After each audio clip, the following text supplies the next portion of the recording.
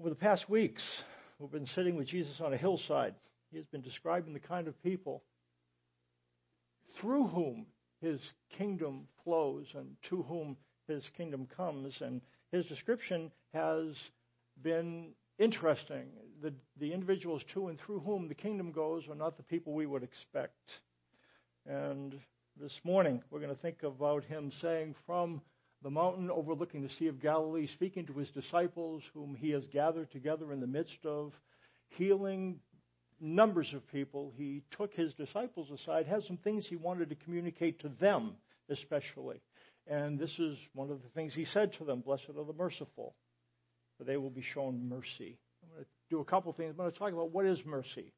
And JC is going to come in just a little bit and then talk about who is my neighbor. And then I'll come back up and close it off. What is mercy? There's a couple ways to understand mercy. One is Gentile. The other is Jewish. If you were a Jew, the world was divided into two people. There were Jews and then there were Gentiles. Gentiles was anyone not Jewish. And historically, Gentile mercy is associated with an emotion. It's roused by contact with somebody's affliction. You see somebody in desperate straits, something's happened to them, and the sense of understanding what they're going through arouses a sense of sympathy, compassion, a feeling of mercy. It's psychological. It's emotional mercy. It's the way we normally think of mercy. Jewish mercy is a little bit different. Well, actually a lot different. The Hebrew concept of the word mercy is not emotional or psychological. It is legal. It's something that you do when you've bound yourself to do something. When you end up in a covenant, when you make a covenant with somebody, a covenant is an agreement where you choose to be able to offer this type of assistance, and you bind yourself to doing that when somebody is in this type of need. And so when they get into that need, you do what you have promised to do, whether you feel like it or not. It's not really driven by an emotion. It's not that the emotional is not present, but that you do it whether you feel like it or not. It's proper covenant behavior. So God promises to provide for those he is in covenant with and protect them. When the situation arises where this is needed, the provision of those things is called mercy. So if I am a benefactor, I want to enter into covenant with you. I have things to share. And I promise you that if you get into situation X, I will do Y. So then say you fall into situation X. Now what I'm going to do, I might say, oh boy, I said I'd do Y. I really don't feel like doing Y, but I'm going to do Y because I have made a covenant to do so. And when I come to do the thing that I tell you I'm going to do, that's called mercy. It's proper covenant behavior. It's doing what I said I was going to do. So Jewish mercy is fueled by faithfulness and expressed by actions. It's not just feeling bad. Oh, I feel for you. Now, that's Gentile mercy. Jewish mercy is not just that I'm going to do something to alleviate the distress, to help you. God is not a passive victim who feels bad when we are in desperate straits, but kind of his hands are tied. He doesn't stand by helplessly as this planet bleeds. There's an instance where Jesus came across somebody who had died, Lazarus. You might recall the story. And Jesus got there purposefully late. And then when he approaches Mary and Martha, they had lost a brother. This family was very close to Jesus. And he learns that Lazarus has died, where they laid him. And then it said, Jesus wept. The shortest verse in the Bible, John 11:35. 2 words. You can memorize a verse of the Bible this morning. Say it after me. Jesus wept. There you go. John 11:35. Actually, a very significant verse. What is the verse again? Jesus wept. Very significant verse. He knew what was going to happen. But his weeping, what was his weeping from? Here's what it says. When Jesus saw her weeping and the Jews who had come along with her also weeping. He was deeply moved in spirit and troubled. Where have you laid him, he asked. Come and see, Lord, they replied. And then we come to John 11:35, which says, Jesus wept.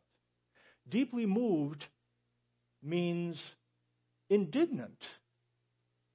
See, Jesus is weeping, but there's a couple of different types of emotions here. He grieves and feels sad, but it says he was deeply moved.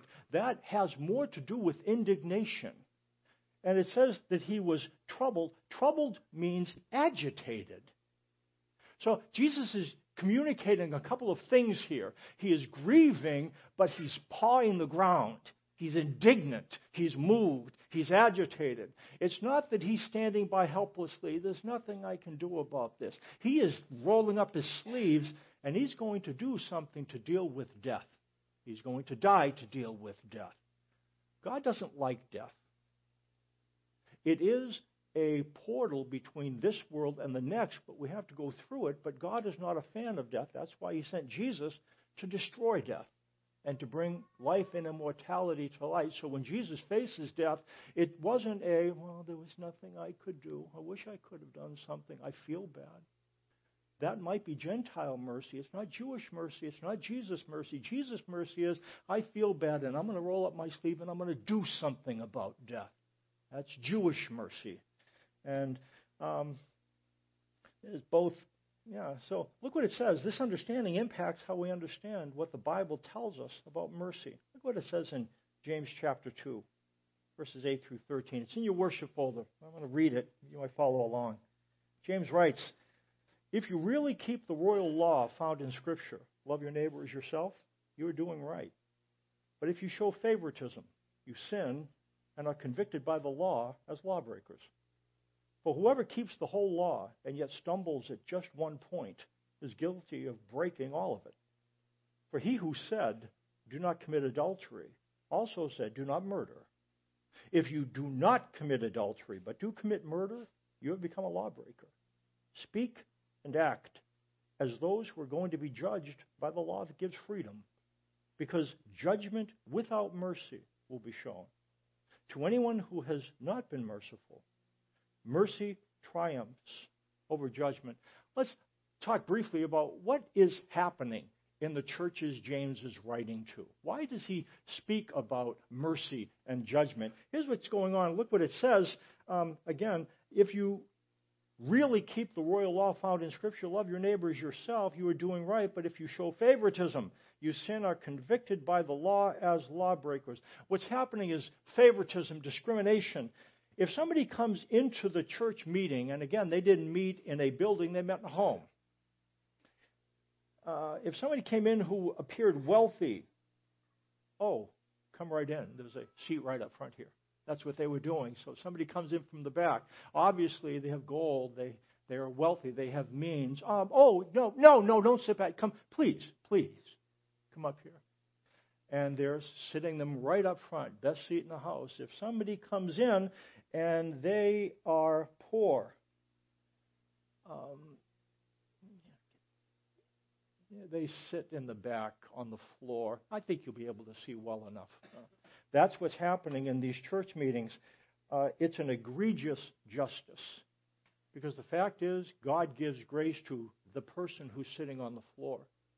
And that's why James says God has chosen the poor of the world to be rich in faith. Jesus comes to meet the needs of the poor and the oppressed, not the only ones, but those are the ones that he especially targets, and to move them to the periphery, while those who have means are moved to the front, is an egregious injustice, and the ones the minor prophets point out as being heinous. It's in this context that James talks about faith and deeds. And this is really what he's saying about faith and deeds. Really? Really? You're going to talk about love? And this guy who has a bunch of means, you bring him right up front, and this person who is the kind of person that I've come for sits in the back, you call that faith in God? Do the right thing. Do the right thing. This guy has needs, and I give you means to be able to meet the needs. And when there is within the community of faith A covenant, well, what is the covenant command? Love one another. Love one another. And what it says biblically, let us not love with word or with tongue, but in deeds and truth. It's not just, I love you. I hope you can see okay. It's, what are your needs? And let's do what we can to meet one another's needs. Do you see the contradiction there? Sit in the back, get out of my way, come up front, but okay, yeah. And that's why in James talks about faith and deeds, he goes, that's not love. He says, speak and act as those who are going to be judged by the law that gives freedom. Judgment without mercy will be shown to anyone who has not been merciful. Mercy triumphs over judgment. Judgment without mercy will be shown to anyone who has not been merciful. Wouldn't you agree? This echoes what we find in the Beatitudes. It says the same thing. The Beatitudes says it positively. It says, blessed are the merciful, for they will be shown mercy. There's the positive side. James flips it on its back and gives it the negative side of that. Judgment without mercy will be shown to anyone who has not been merciful. In the context, the absence of mercy is coupled with the presence of judgment. Mercy triumphs over judgment. There's a couple things biblically that displace one another. You can't put them in the jar. They don't stay at the same level. Fear and love. Fear displaces love. If fear is there and you push love in, fear goes away. Fear and love displace one another. If your fear is high and your sense of God's love is low and you want that to switch, what you do is you focus on getting rid of the fear. No, what do you focus on? You focus on the love, because here's what's going to happen. They're going to displace each other. So I am looking, then I'm afraid of you, I'm afraid. So I'm going to look at your love. Okay. Now I'm looking at your love, and what's happening? Love will displace fear. Another thing where the same thing happens is mercy and judgment. If judgment is high, mercy is low. I'm not saying it might be low, it is low. Mercy and judgment displace one another. To be judgmental of self or others will get in the way of mercy. So what it says, mercy, not just a feeling, though, an action. Be involved in meeting the needs of others. And you know what's going to happen as you meet the needs of others? This is what's going to happen. You're going to start to see people differently. Talk to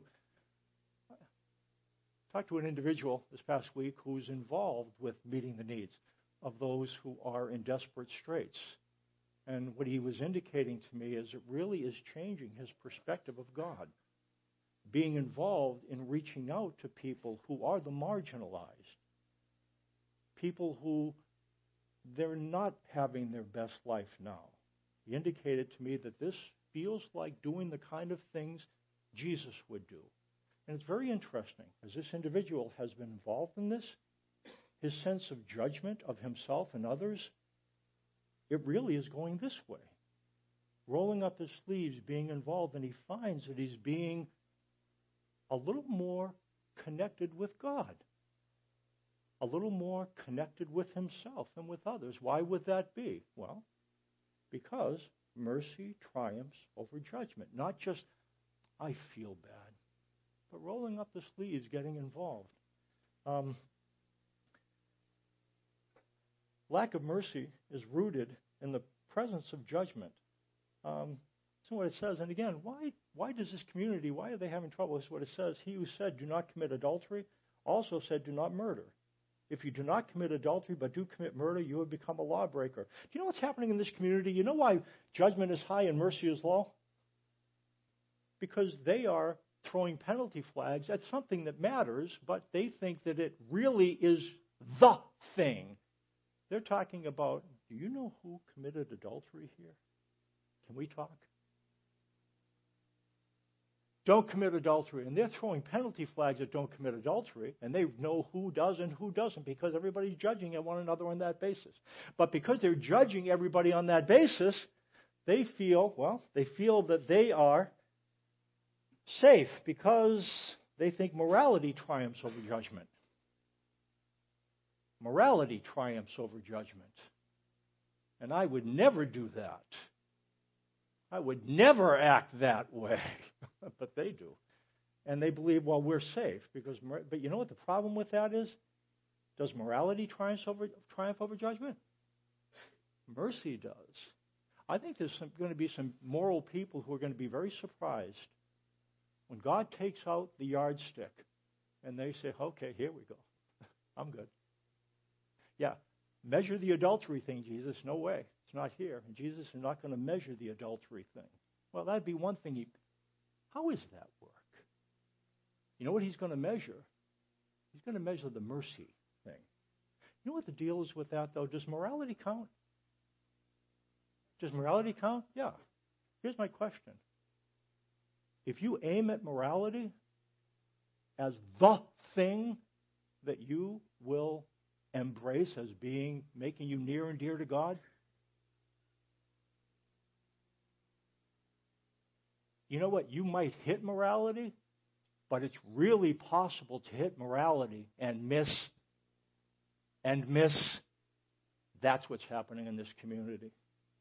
They're throwing penalty flags on adultery, and they're judgmental, but there's no mercy because they think morality triumphs over judgment. What happens if you shoot at mercy?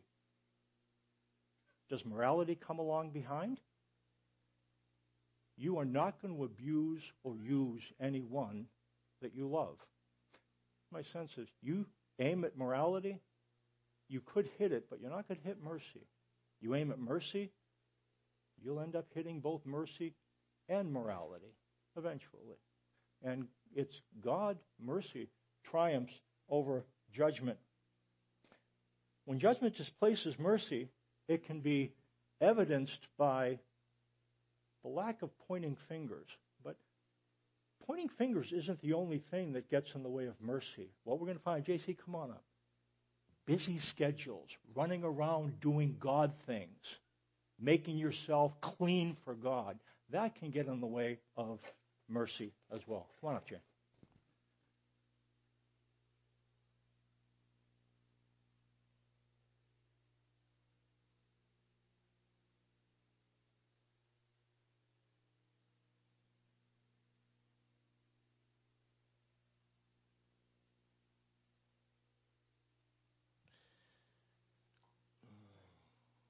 I'm 7 years old, standing on the second floor of an apartment where my grandmother lived. And it's a summer day because we're only there for the summer. And I'm only there with my one little sister who's a year older, a year younger than me. My littlest sister's in California. My grandmother's in the house. We're sitting on the front porch. And as it is in the cool of a summer evening in Denver, on a Friday night, my grandmother would treat us to this drink we call coffee milk, which the ingredients was this. 1 part milk, a half a part coffee, 16 parts sugar.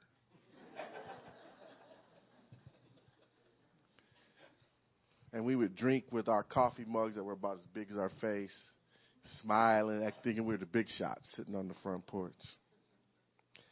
And it's about 7 o'clock, and the sun's about to go down.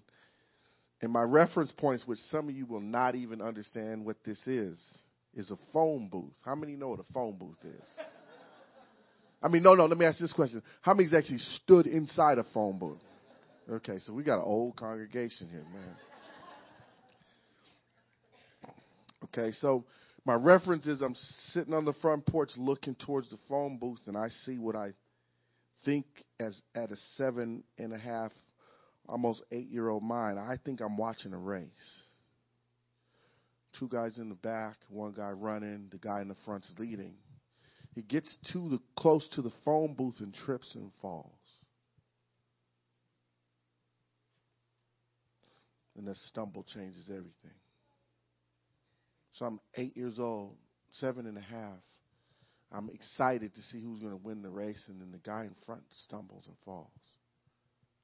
And the 2 guys behind him don't pick him up. They start to kick and stomp him. Kick and stomp him. Kick and stomp him. the scene changes drastically. Now, I'm 7 years old. My little sister is 6. The only person I can think to tell anybody is my grandmother, who's 5 foot when she's standing up. When she's laying on the couch, she's 4'11". So we go in to get my grandmother. And I don't even remember if I had the words for it, but I said, Grandma, something bad's happening. So she says to me, 7 years old, Jamie. Now, this is where I grew up. See, it's where I grew up. When you're 7, you know how to call the police. So some of you haven't even taught your kids that. Where I grew up, when you were 7, you knew how to call the police. So she said, Jamie, call the police. Okay. What are you going to do? Before I could ask what's she going to do, she blasts out the door, runs down the steps while these giant guys are kicking this kid, and gets in the middle of it. Who's your neighbor? I think they freaked out because they stopped kicking this guy and ran. Now, I'm thinking, my grandma's tough, dude. Yo. That didn't have nothing to do with it, man. I call the police, and she says, Jamie, get some ice. So I go in our refrigerator, which we call the ice box. I go to the ice box, get a couple trays of ice, not a dispenser. We didn't have one of those kind of things. I break the ice open, put it in a napkin, and run outside to put ice on this guy. It looks to me like blood's coming out everywhere. Who's your neighbor? Did you expect my grandmother to be the neighbor? Did I expect the guy winning the race to turn into a victim? What would you do? What would you do? I wondered that after that. For years I wondered, what would I do if something went down and I had to step up? What would I do? I'll tell you what I did later, but I got a little something. I'm going to read this passage to you. Now, here's what I want you to imagine. Joel standing to my right, beatboxing, and Tracy's doing a little doo-wop, okay? Now, I recorded it in the Chambers recording studio. And let me see if I can get this to work. And this is how, if I knew how to hip-hop, this is how I would read this verse.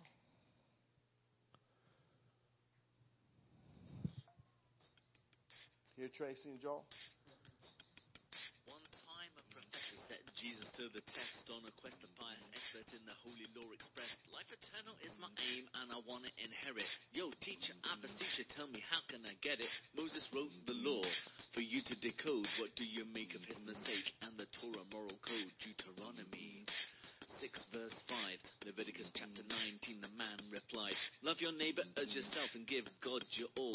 Love the Lord with all your might, mind, heart, and soul. You're bang on, my son, and you've got it in one. Do this and you will live and the race will be won. But for self-validation of the Moses equation, he asked, who is my neighbor? And here's Jesus' narration. A Jewish Joe was heading from Jerusalem to Jericho. He was jumped amongst and a gang began to throw and hose blows to his head. They stripped Joe of his clothes, left him comatose. By the side of the road, a priest happened to be passing the man that was beat. He steered clear and adhered to the far side of the street. A Levite temple helper also happened to pass by, but he too made the move to elude the fallen guy. But a despised Samaritan who was passing on through saw the man, and with compassion he knew just what to do. So going to the aid of a life on the line, he dressed the wounds, soothed the bruises with oil and wine. To a hotel on his donkey he helped the man ride, where he tended to his knees and sat by his bedside. Next day he paid for aid for the man to stay with a couple of silver coins. That's about a day's wage. And for a chat he took the keeper of the inn to one side. He said, whatever he needs, you've got to provide. I'll reimburse from my purse as you nurse the lad. And when I return, I'll pick up the tab. I ask you which of the trio was a neighbor to the man that fell into the hands of the murderous gang. The one who showed him mercy and came to his aid. In a word, now you've heard, time to go and do the same. You hear Joel and Tracy? You never heard Joel and Tracy do that before, have you?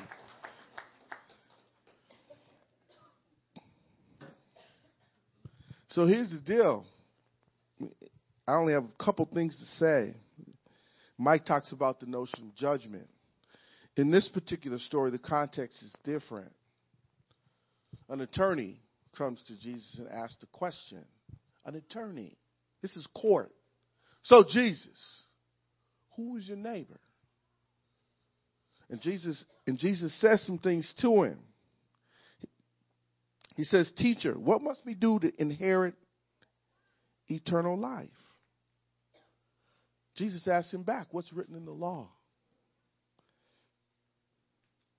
And then he quotes a couple scriptures. Love the Lord with all your heart and with all your soul and with all your strength and with all your mind, and love your neighbor as yourself. And Jesus says to the lawyer, you have answered correctly.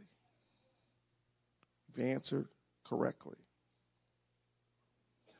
Jesus replied, do this and you will live.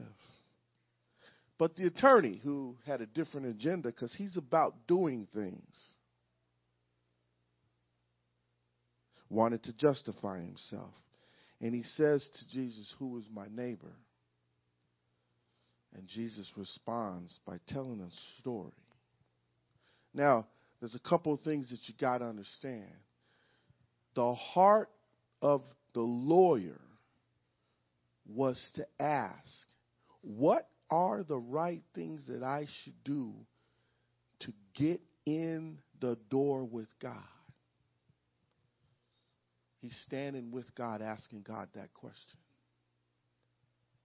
What are the right things to do? Wrong question. The right place to be, he should have been asking. Where is the right place to be, Jesus? And Jesus said, you standing there, brother, with me. But he says, what's the right thing to do? Now, judgment displaces mercy in some cases. But this story is appropriate in our case because busy displaces judgment in our case.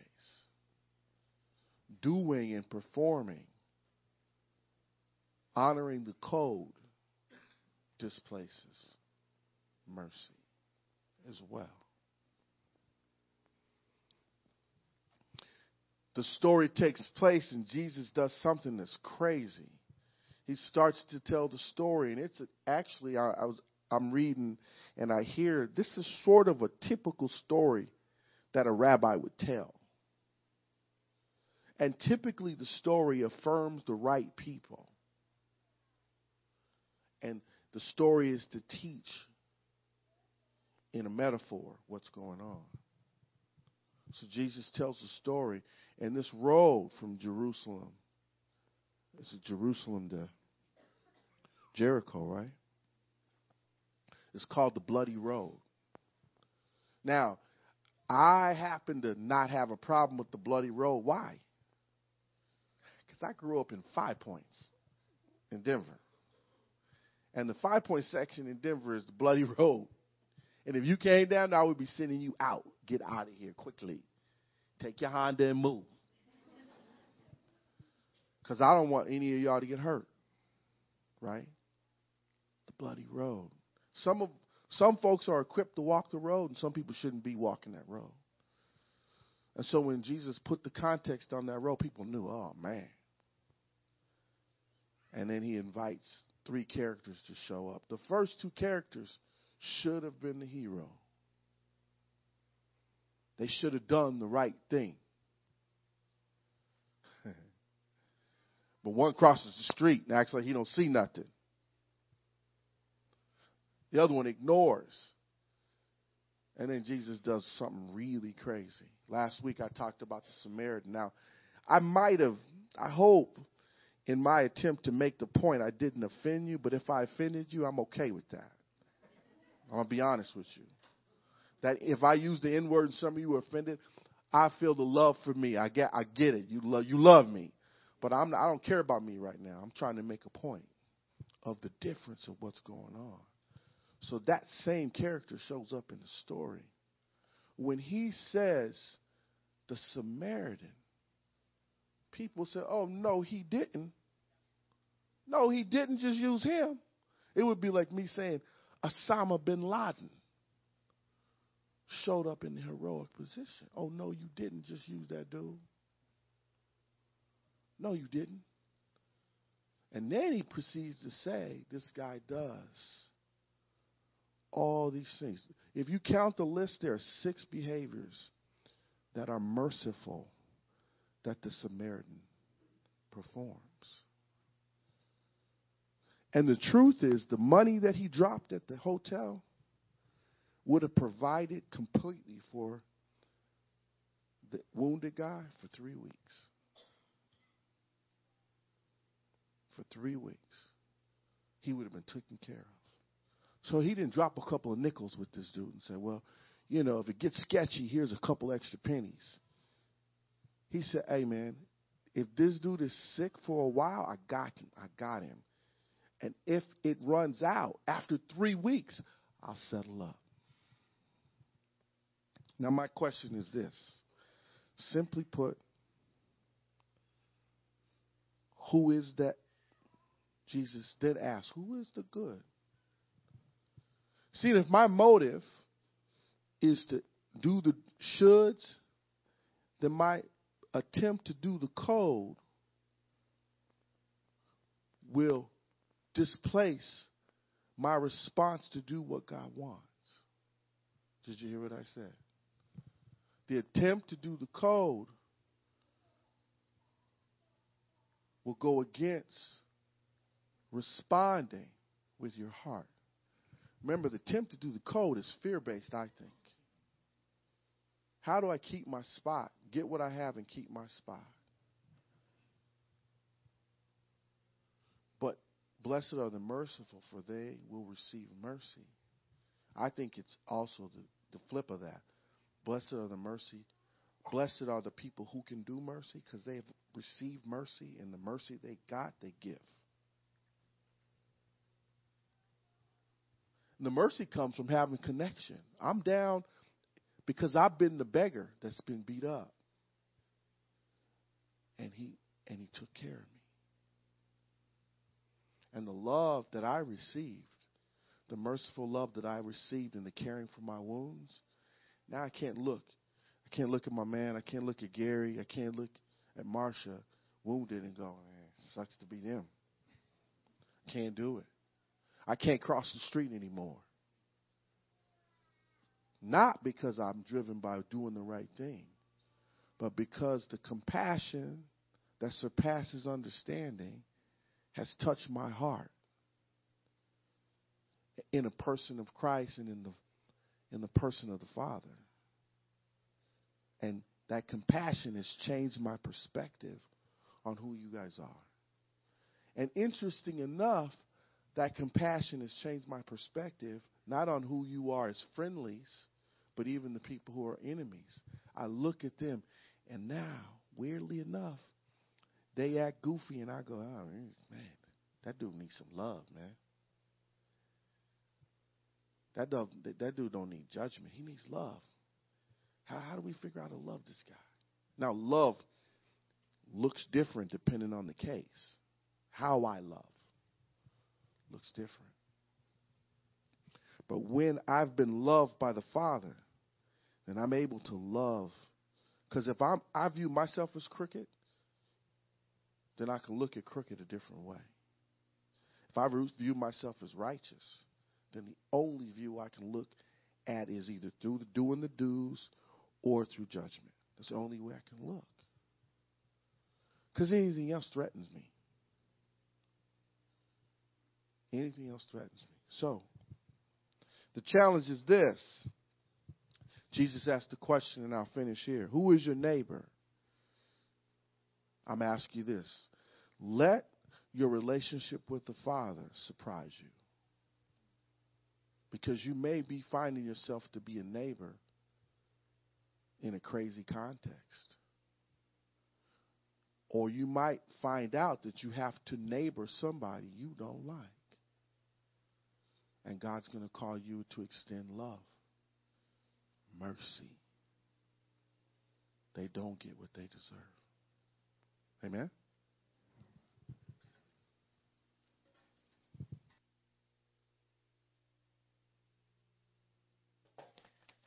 Just one word of application before we close. What do we do? We talk about what mercy is, and I think you have a picture of what it looks like, what it does. So how might we move towards having a greater capacity to roll up our sleeves, to not just feel bad, but to do something? I heard it said once, whatever captures your mind captures your heart, becomes your true objective. Whatever captures your mind captures your heart, becomes your true objective. I'm going to say that again. Whatever captures your mind captures your heart and becomes your true objective. So here's my question. What captures your mind? Mercy or judgment? Mercy begets mercy, and judgment begets judgment. What captures your mind? Whatever captures your mind captures your heart, becomes your true objective. Sometimes we grab onto judgment because we want to keep ourselves in line. And you can keep yourself in line with judgment, but you just don't end up as mercy. And that's ultimately the way he's going to measure us. You say, okay, Mike, what could I do? Okay. If you wanted to, remember we talked about what mercy was? Mercy is more commitment, as from God's perspective, than commandment. Would you agree? Commitment closer to mercy or judgment? Commitment closer to mercy or judgment? It's commitment. God's commitment to us. His active, I'm going to do this. Is that a reflection of mercy? Okay? It's a reflection of mercy. How about commandment?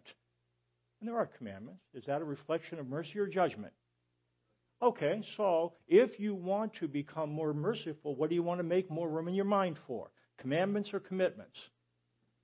What are you making more room in your mind for?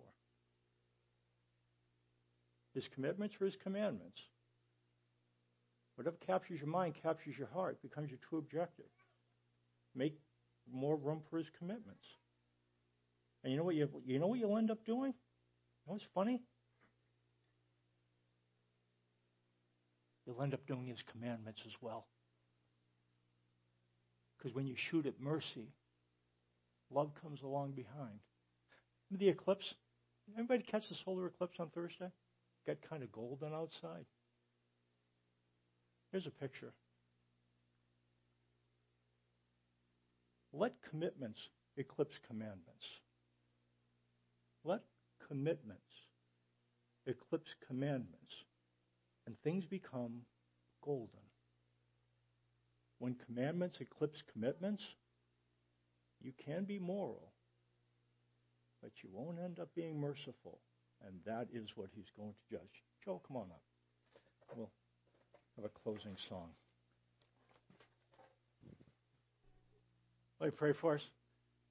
Father, thanks for causing your will to be recorded clearly, for sending your word in flesh and blood so that you would communicate in 3 dimensions and in historical time. And you've let us know that the merciful are blessed. The merciful will be shown mercy. That's your character. You make commitments to us.